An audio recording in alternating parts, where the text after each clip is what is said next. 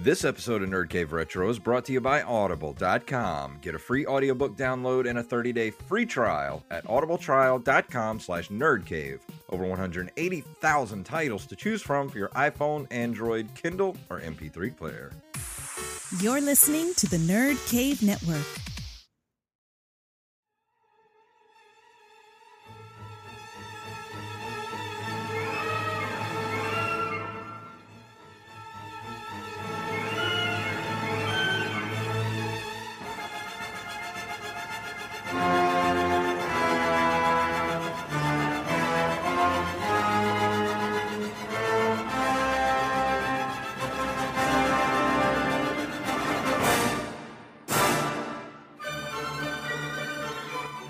Yes, we're back. Halloween Horror Month continues here on the Nerd Cave Retro Show. My name is Jason Robbins. And I'm Maestro Derek Diamond. Yes. We're not doing this live on Twitch, but if we were, you could see me just conducting the band. Yeah, sorry we're not doing any live shows the last couple of weeks. This is a weird month for us. We're recording a bunch of episodes ahead of time, and we're coming in and out of town, so we're recording all this stuff up, front loading it for the month, and then we're taking a few weeks off so we can get stuff done. Absolutely. Yeah, we're actually going to be doing, when you hear next week's episode, we're recording that right after this one because I will be on vacation. And I can't wait for people to hear the Halloween episode. We had so much fun recording it.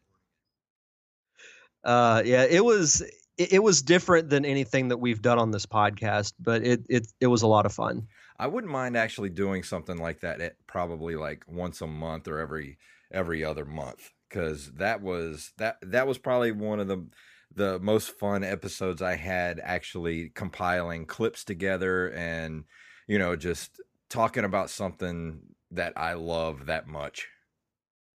Yeah, absolutely. But let's not talk about that. Let's let that come in its own time. But tonight we're continuing Halloween Horror Month, and so Derek, what have you been doing lately? Well, it's actually been kind of an interesting weekend. My parents were out of town, so I've been dog sitting all weekend. So it's been kind of nice to get away from, I guess if you call Pensacola city life. Yeah. So because my parents live in a small farming community that I grew up in called Jay, and house is really like off the main road, like in the middle of nowhere. So it's really quiet. Wrote my third draft of my short film that I've been working on off and on for the last couple of months. Doing some sound editing for Survey, which I hope to have that done, if not by the end of this week, then the following weekend after I get back from my vacation. So, other than that, I will say this isn't a confirmed thing, and I don't want to jinx it, but there could be new employment in my future. Sweet. So, but how was your week? It's been good, man. I'll be honest, I'm so exhausted between work and everything else going on. I have too many things going on right now, and I need to start hacking some extra things off that aren't necessary. As far as things that I have to do throughout the week, because I've just overloaded myself. So I got to take some time to really think about the things that I enjoy doing and what is important and what's not important. So just so I can have a little more free time, because I don't have a lot of free time lately. It's getting to the point where it's really starting to affect me, like mentally. I don't know how to relax anymore when I actually do get some free time. I always feel like something has to be done, or I have to be working on this thing or this thing. And, I got to learn how to relax, man. It's getting to that point where I'm like, I just want to sit down for 5 minutes, Yeah, trust me, I completely understand. I mean, I vented to you the other night about things that are going on with me, and even after cutting out a lot of stuff, because I remember telling you like around 3 or 4 months ago, I was doing 4 different podcasts every single week. And I've cut that down to really 1.5 because now my show is bi-weekly. Yeah. But still, I feel like I don't have enough time. Exactly. Isn't it that the way it is? You cut stuff out and then you end up having more stuff added in to fill those blank spaces. Yeah. It's weird. Yeah. But actually, yesterday I had a morning off, so I went to the flea market and I actually found Mike Tyson's Punch-Out for, I don't want to say what I paid for it, but I found it for a really good price. And it had, You did? Yeah, and it had the instruction book still with it. And the thing is, I got to the flea market pretty early, and I go to this one guy normally that's always there, and he doesn't always have Nintendo stuff, but when he does, he has really good stuff. I mean, this is the guy that I bought like Mega Man 2 from, the Ninja Turtles arcade game, all that stuff I bought from him, and it's always really cheap, and it's stuff that's in good condition. And I went to him, and I saw some kid talking to him, and the kid had a backpack on, and he was walking away from the guy as I was walking up. And I went up to him. He was like, "Hey, man, how are you doing this morning?" I was like, "I'm really good. You got any video game stuff this weekend?" And he was like, "Yeah, man." He's like, "I did." And I told him, I was like, because he asked me, he's like, "You looking for PlayStation or stuff like that?" I was like, "Well, not really." I said, I'm really just looking more for Nintendo stuff." And he's like, "Well, that guy right there that was here just before you bought me out, I had a bunch of stuff this morning." I was like, "Ugh." And then I'm walking around the flea market, and this guy is there walking around too, and he's like walking in front of me, and I can see him just looking everywhere. And my friend Dorian was with me, and I was like, "See that guy right there? That's the guy that got here right before me." I was like, "We need to get in front of him so we can find the stuff before he does." So it was just it was a game of cat and mouse the entire time I was at the flea market. But the guy that I usually buy my stuff from, he said he has another lot of Nintendo stuff he's going to bring next weekend. So I hope I have some time to get over there to find out what he's got. Hopefully so. That would be awesome. But no, the deal you got for Mike Tyson's Punch-Out was awesome. And Yeah. we were talking a little bit off air, but that's a game I've only played a handful of times, but everybody knows what Mike Tyson's Punch-Out is. It's an essential NES title. If you have a Nintendo or, a Retron or something like that. And sorry I'm so coffee tonight. I'm like, really, That's all good. It's the weather. But yeah, it's an essential Nintendo game. You have to have Mike Tyson's Punch-Out. It's one of the top 10 best titles on the NES. And I played it for so long yesterday. Just whenever I had 10 free minutes, I would just jump on and play a couple of rounds. And I got pretty far. I actually had some time off last night to sit and play for a few hours. And I was like 11-0 before I finally quit and had to go to bed. And so yeah, I'm having a lot of fun with it, and I forgot just how good that game actually is. Yeah, it's one of those, I've looked up clips online, and just, when you get to fight Mike Tyson himself, it's such an iconic moment in video games. It's brutal. I've never been able to finish him or Mr. Dream in the regular Punch-Out. They replaced him with in regular Punch-Out, but I've never been able to beat the game in the 30 years that I've played the game. I had it when I was a kid, could never beat it. I don't plan on being able to beat it as an adult, and I'm okay with that. Yeah, for sure. But let's go ahead and move into the news for this week.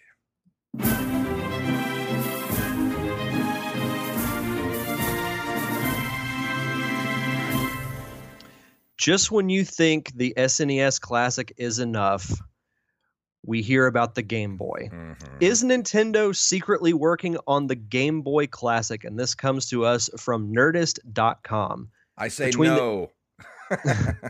Between the NES Classic and the SNES Classic, Nintendo has apparently realized that there's still a lot of interest in its original console systems, assuming fans can find them, of course. Speculation has already led many fans to naturally assume that an N64 Classic would be the next logical step. But today, Nerdist News is following a report out of Japan that may mean the original Game Boy is going to get a Classic edition as well. Let's see. Game Boy was Nintendo's first portable console and was a little primitive by today's standards. Black and white games may not catch the eye of many modern gamers, but Game Boy's games were incredibly fun, including Super Mario Land, Tetris, and of course, the very first Pokemon titles.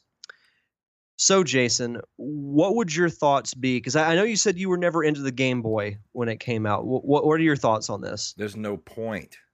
How do you make a Game Boy Mini as or a Game Boy Classic unless you just re-release the Game Boy? And another thing, most of these companies, especially Nintendo, they patent and copyright stuff like this all the time because they have to protect their properties. And you know, the copyrights and the patents only last for so long, so they have to be renewed. And I think that that's what this is. And plus, if they're calling it a Game Boy Classic, I think it's just Nintendo covering their bases. I don't think they have any plans of re-releasing a Game Boy Classic.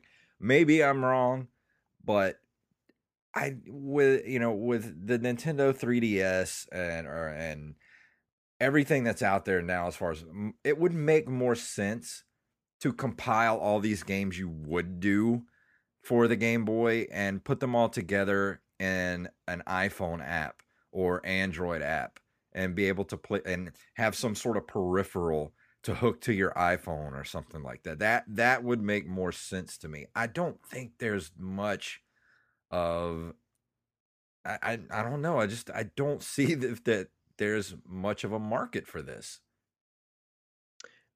I don't necessarily disagree with you. I like the idea of maybe making an adapter that you can attach to your iPhone or your Android to give it kind of the perception or the look of a Game Boy.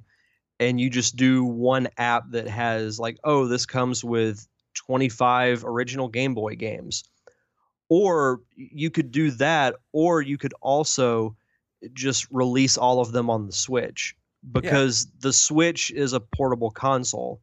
The Game Boy is a portable console. But I mean, we've heard rumors about what Nintendo is going to do with their eShop or their virtual console or whatever. But I think it would be smart of them to release like a compilation of, like 20 or 25 original Game Boy games. Like you do your Mario Land, you do your Pokemon, and then throw some other ones in there too. Yeah, I was a huge fan of the Game Boy, but I'll say when it comes to the classic consoles, I would rather them do a Nintendo 64, for their next one. I mean, if they do a Game Boy one, I'm not going to not buy it, but I think demand would be better if it were released on, a smartphone, because that's an avenue that Nintendo has only briefly tapped into. Yeah, and I don't know. I don't think there's a demand for this because I think the idea of the Game Boy is what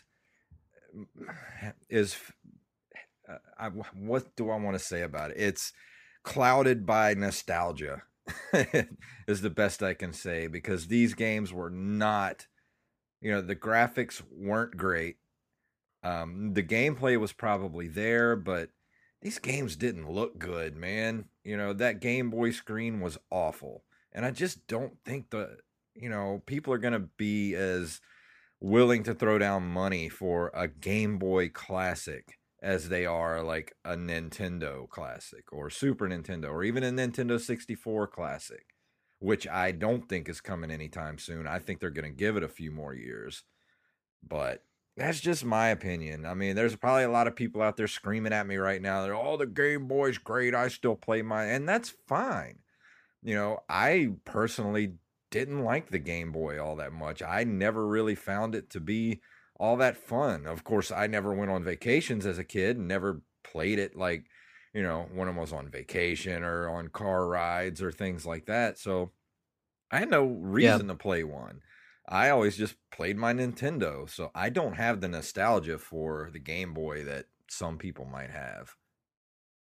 Yeah, and like I said earlier, I love the Game Boy, but I would much rather see them. Would you be willing to throw down, I don't know, 60, 70, $80 for a Game Boy Classic. If it had a ton of games on it, yes. If they did like, But that's the thing. If it's going to come with like 20, 25 games, that's then not I would worth say it. no. If it's got 100 games on it, maybe. I would do Or 100, but I really think that they have the potential to use that to tap into smartphone apps. yeah, I think that would be the smarter way to go. I mean, Nintendo is going to have to embrace mobile gaming at some point. I mean, yeah, they're still all in on the Nintendo DS. That's, that's their bread and butter. It's been their bread and butter for a long time. It's what kept them going through the Wii U failure and, stuff like that. But man, I don't see the appeal of this at all. Yeah, I mean, I knew this was going to come up at some point because you can't ignore the Game Boy, but Yeah.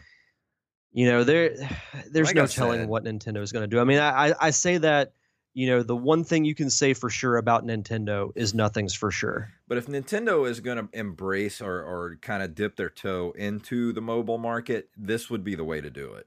Put out a compilation of, 20 to 25 of their best Game Boy games and put them on a mobile device and charge, $4.99 for it. That would be the way to go, to me. Yeah, and then if that's really popular, you can down the line do, Game Boy compilation volume 2. Yeah, exactly. And release another 20 or 25 games. Because you can they make don't- it like a yearly thing. Yeah, and like 25 games would take up like 5 megs on your phone, Yeah. Like they're not huge at all. And a lot of these, a lot of the Game Boy games were really, really short. So if you're going to do a Nintendo Game Boy Classic and only put like 20, 25 games on it and charge $75, $80, that's just not worth it in my book. That's a money grab at that point. No, I don't disagree with you on that. But let's go ahead and move into this month in video game history.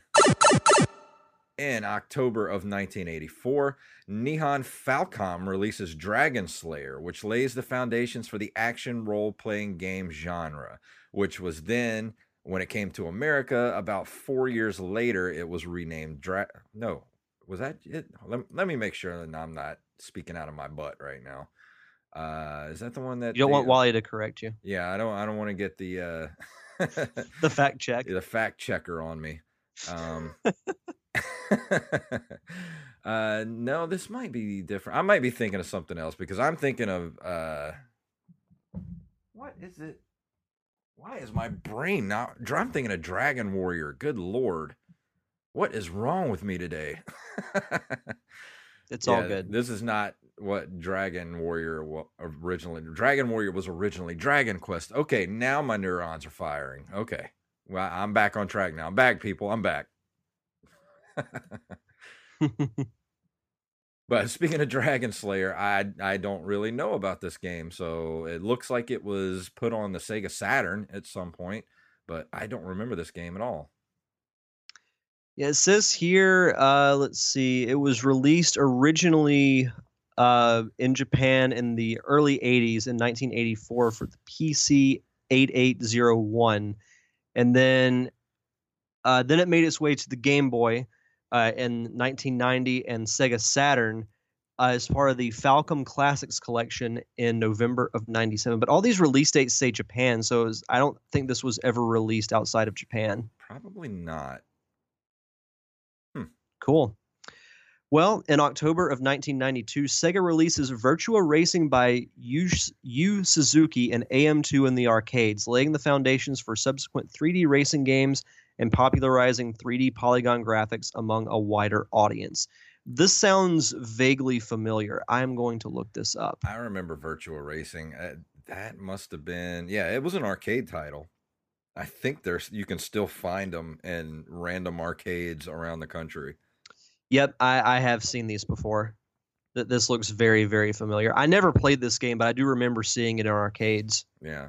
I'm sure you can find one at your local Pizza Hut right now. Probably. In October of 1992, Gremlin Graphics releases Zool, a character based platformer following in the footsteps of Mario and Sonic. It goes on to become the best selling Amiga game. Zool. Let's look up Zool. Oh, I've seen this before. Yeah, it's like this little ninja guy. He's a gremlin ninja.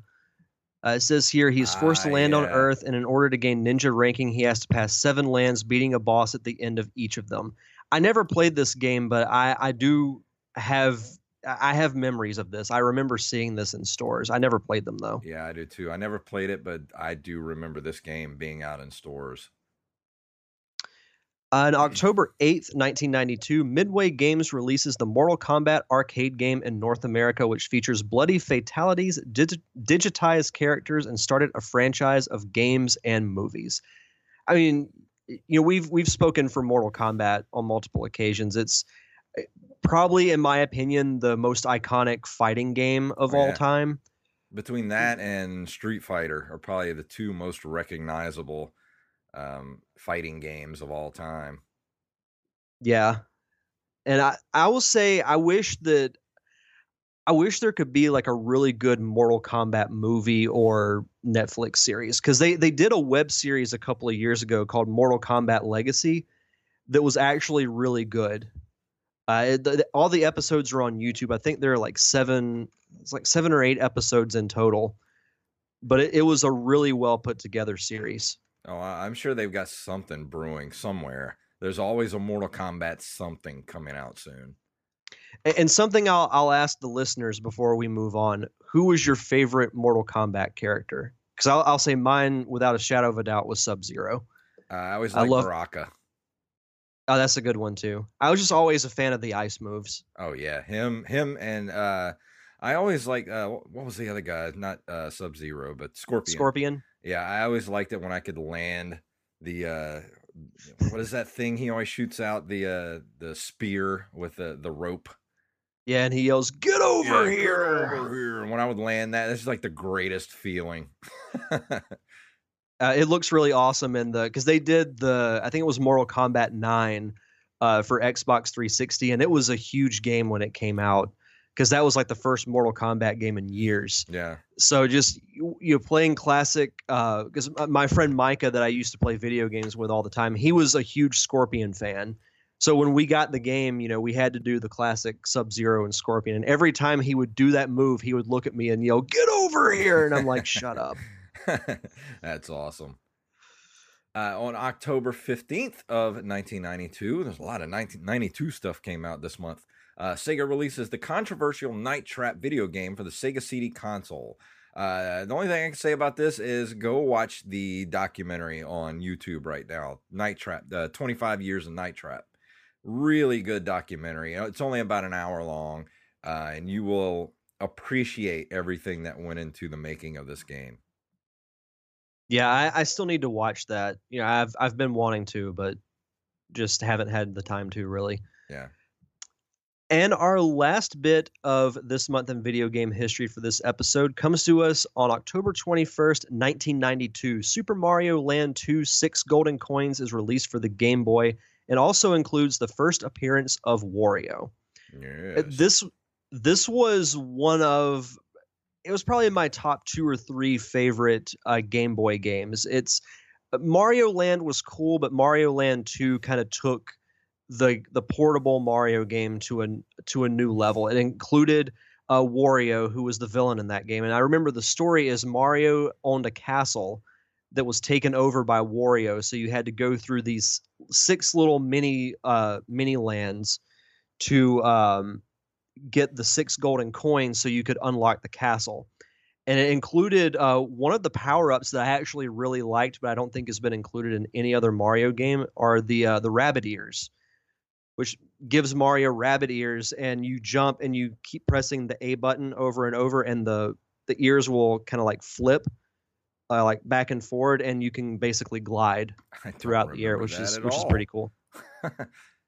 It's a fun game. And it's one of the more underrated Mario games because no one ever really talks about it because people acknowledge the original Mario Land, but to me Mario Land 2 was a much better game. And then Mario Land 3 was starring Wario. That was his first game.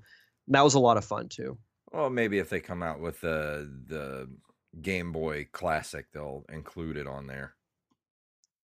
Knowing them, they probably just include the first one. Yeah, probably. But let's go ahead and talk right now. We'll talk about some books, and then we'll go into our review for this week.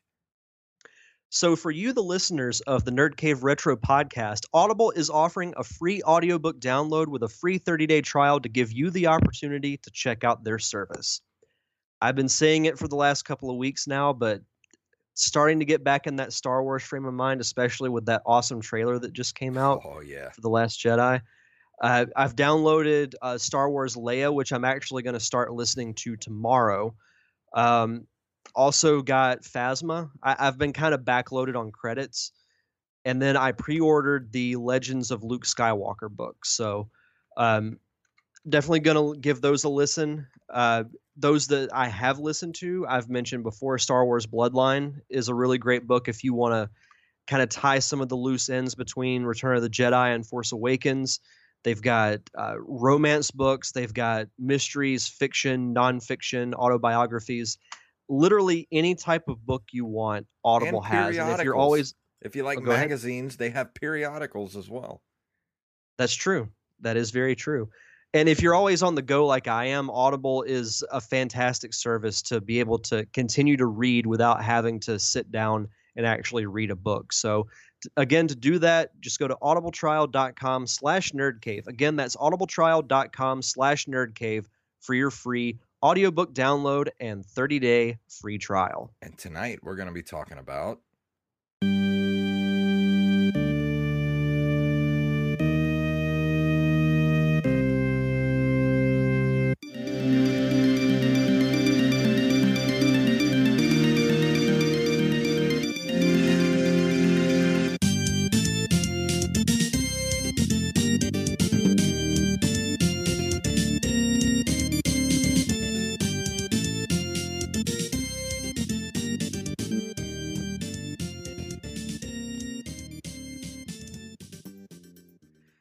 yes, Super Castlevania 4 for the Super Nintendo Entertainment System.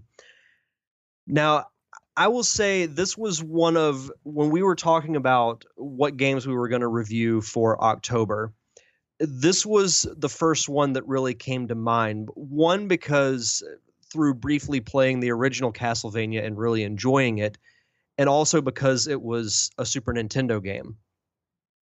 This was a game that, unfortunately, I did not play when it first came out because it was one of those things that, I just played so many games for the Super Nintendo that there were several that passed me by, like this one and multiple other ones, which I hope to review on future episodes. But I was really excited to get to review it with it being available on the SNES Classic. I'm briefly playing it. I've not completed the game, so I can't give it like a full beginning to end review, but I can give my thoughts on it, so far. So to tell a little bit about Super Castlevania 4, it is a platform game developed and published by Konami and the first Castlevania game for the Super Nintendo Entertainment System.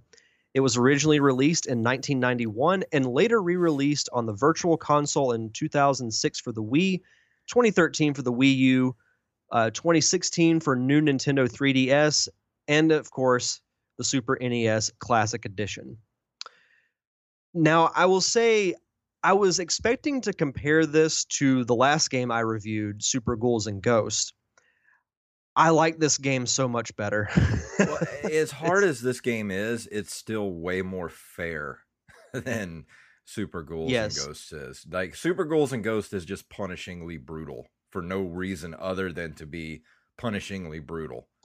Yeah, and trust me, this game is not easy. I mean, there's a reason that I've only made it to the 4th stage. But this game is more based on skill. Like, if you can't get past a certain place, then the more you play it, the better you're going to get. With Super Ghouls and Ghosts, it's just hard for the sake of being hard. Yeah. And let's see, to give some background on the story, let's see. This is from the Castlevania Wikipedia page. It takes place in the year 1691, and you control Simon Belmont as he attempts to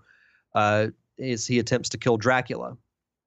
Which that's kind of a common theme among the Castlevania games, from what I'm gathering. Yeah, he's pretty much cursed to kill Dracula over and over and over again. It's a side-scrolling platform game where the player takes control of Simon through 11 levels. Players begin the game with 3 lives, and it ends in a game over once they have lost them all. Now, that does go into my one major gripe with this game. And it's much like your criticism with Legend of the Mystical Ninja, and that is the stupid password system. They do that on the Super Nintendo Classic? Well, you can do your save points, but like if you die and you get a game over, then yeah, you still have to do the password. Oh, that sucks ass. Oh, it was funny because I played it a few days ago and I only beat like the first level, so I was like, okay, I'll come back and, play it again some other time. So I was playing it more last night, and I went to the continue screen and I was like, oh, it must have automatically saved. And then I see this screen with, I think it was like 12 or 16 boxes that you could put stuff in. And I was like, oh no, it's the password system. Doesn't it just break your heart when you see that? Like, you play these games and you're just like, weren't we past that at this point? Didn't we have the technology to save games? I mean, really? I mean, yeah, that's exactly what I was thinking. Like, Sarah was sitting, in the chair next to me, and she was like, what is that? And I was like, oh, this is a password system. She said, what's a password system? And I said, well, in a lot of older games, instead of automatically saving it for you, they give you a password that you have to put in to resume your progress. And she said, well, that's dumb. I was like, yeah, it is, especially with an NES game. I kind of get it, but that's inexcusable with an SNES game, in my opinion. This game came out at a time when we had the technology to do to be able to save games. All it took was a watch battery, and put a save system in the game. Why they weren't doing it at this point is beyond me.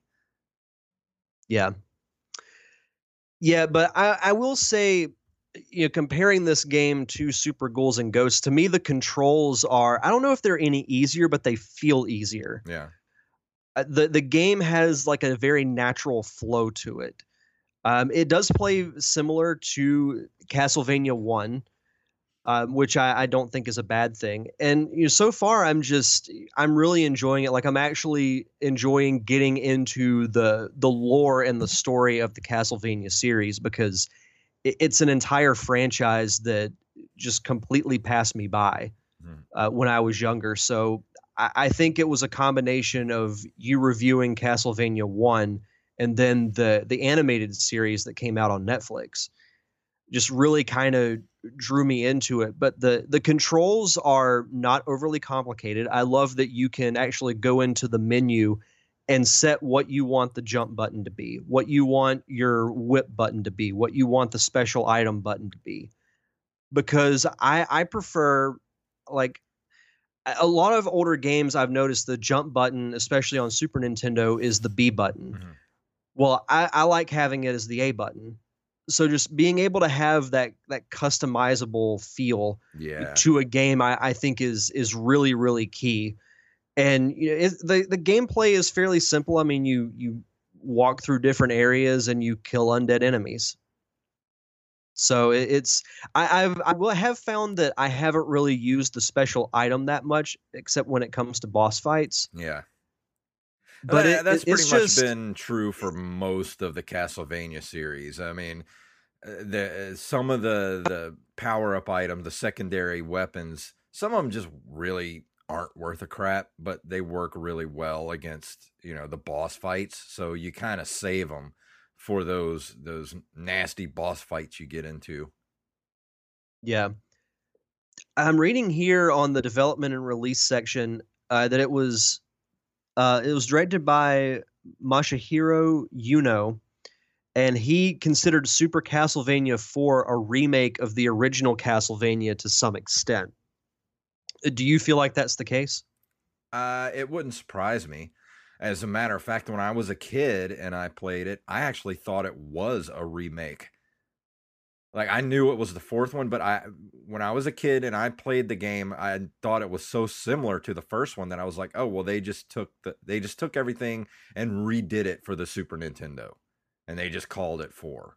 So I knew even as a kid that it was pretty much just a remake.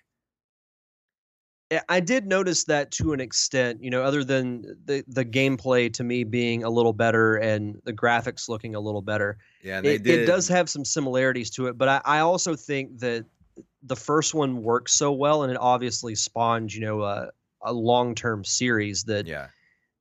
At that time, if it's working, why change it?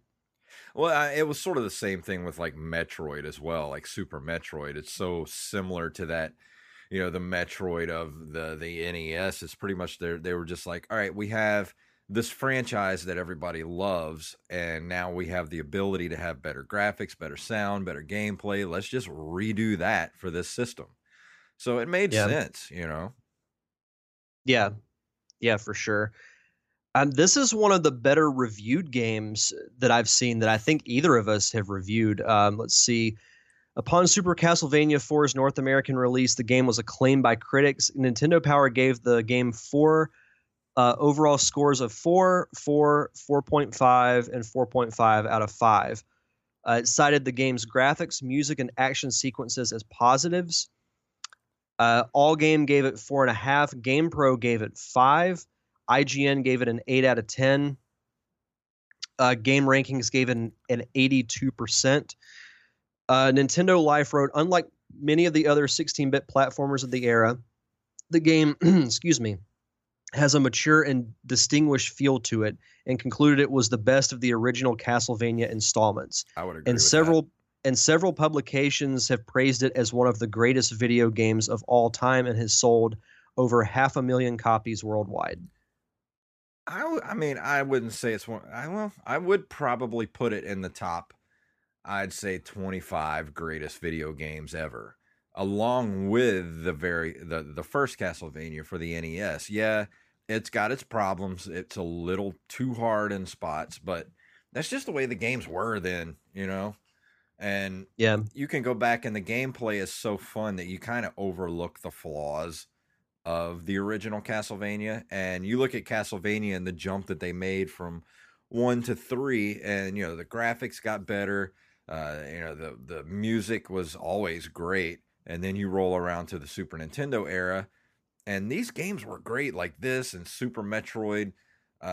It's just so fun to play these games, and I just love like the aesthetic of the Castlevania games. I mean, it's the perfect game to play, especially for the month of October or for Halloween.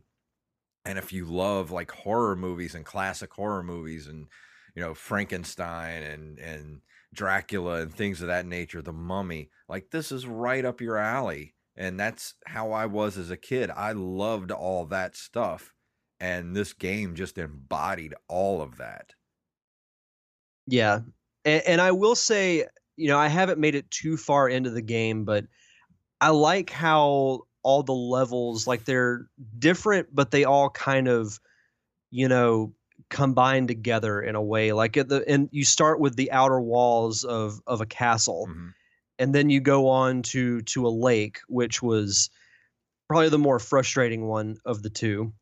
And then the one after that, I can't remember exactly where it takes place, but it's the one that has like all the spinning traps in it. Yeah. That's the one that I'm stuck at right now.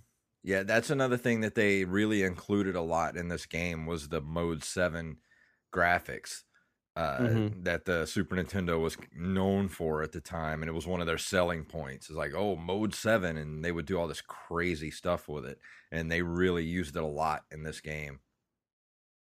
Yeah. But no, so far, like I said, I haven't completed the game. but I'm really, really enjoying it so far. I mean, it might be because it's a Super Nintendo game, but I am liking it quite a bit more than the original version. So far I'd give this game probably I'd probably give it a solid 7. Yeah, that's a good score. Yeah, Especially, you know, I would love to see what you would give it once you actually finish the game and see mhm, what you would give it as a whole. yeah. But no, I'm definitely, this is a game that I'm going to keep playing. But I would definitely say if you're a Super Nintendo fan and you want to add a really good game to your collection, I would say definitely keep your eye out for Super Castlevania 4. And it was one that I will say I do regret, not playing at its heyday when it came out. Yeah, I've always been on the hunt for this game at flea markets, yard sales, etc. And I found it a few times, but I'm not willing to pay what people are asking for it. This is one of those games that goes for top dollar.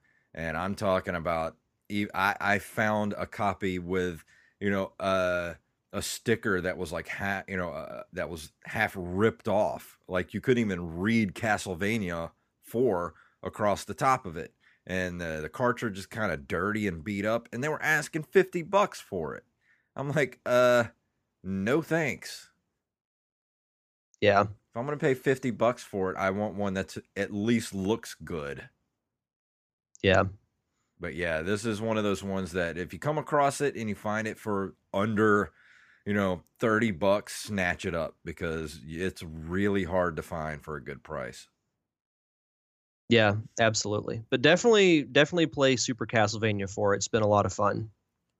But yeah, I think that's going to do it for this week. And next week, Halloween Horror Month continues, and I will be talking about The Seventh Guest, which was a computer game that one of the they called the killer apps for the CD-ROM back in the 90s.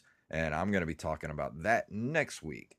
So Derek, is there anything else you want to talk about before we leave here tonight?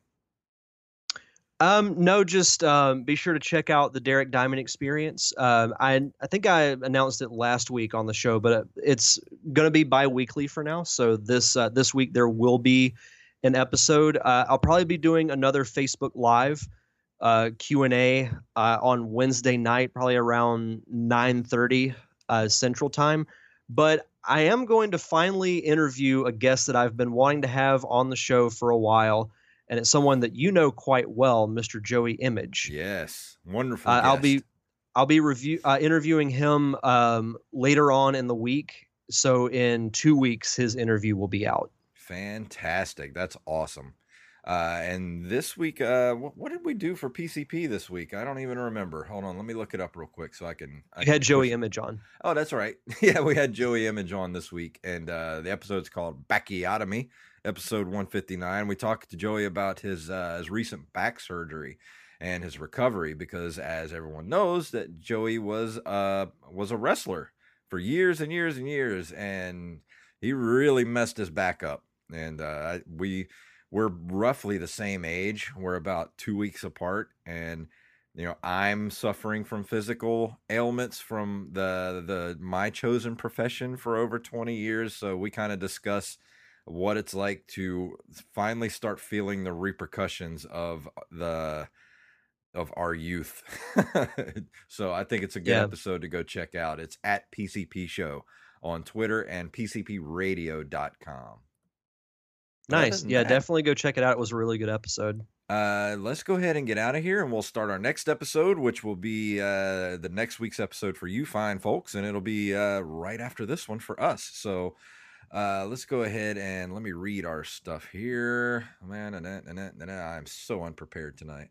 Hold on, let me play our music. God, I'm sorry I'm rambling, trying to get everything set up here. It's all good. If you would like to email us, you can email us at nerdcaveretro@gmail.com. We're on nerdcaveretro.com. We're on Instagram and Twitter at nerdcaveretro, and you can follow us individually on Twitter at jfantastic and at Derek_Diamond.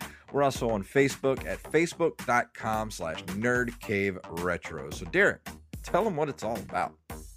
May the way of the hero lead to the Triforce.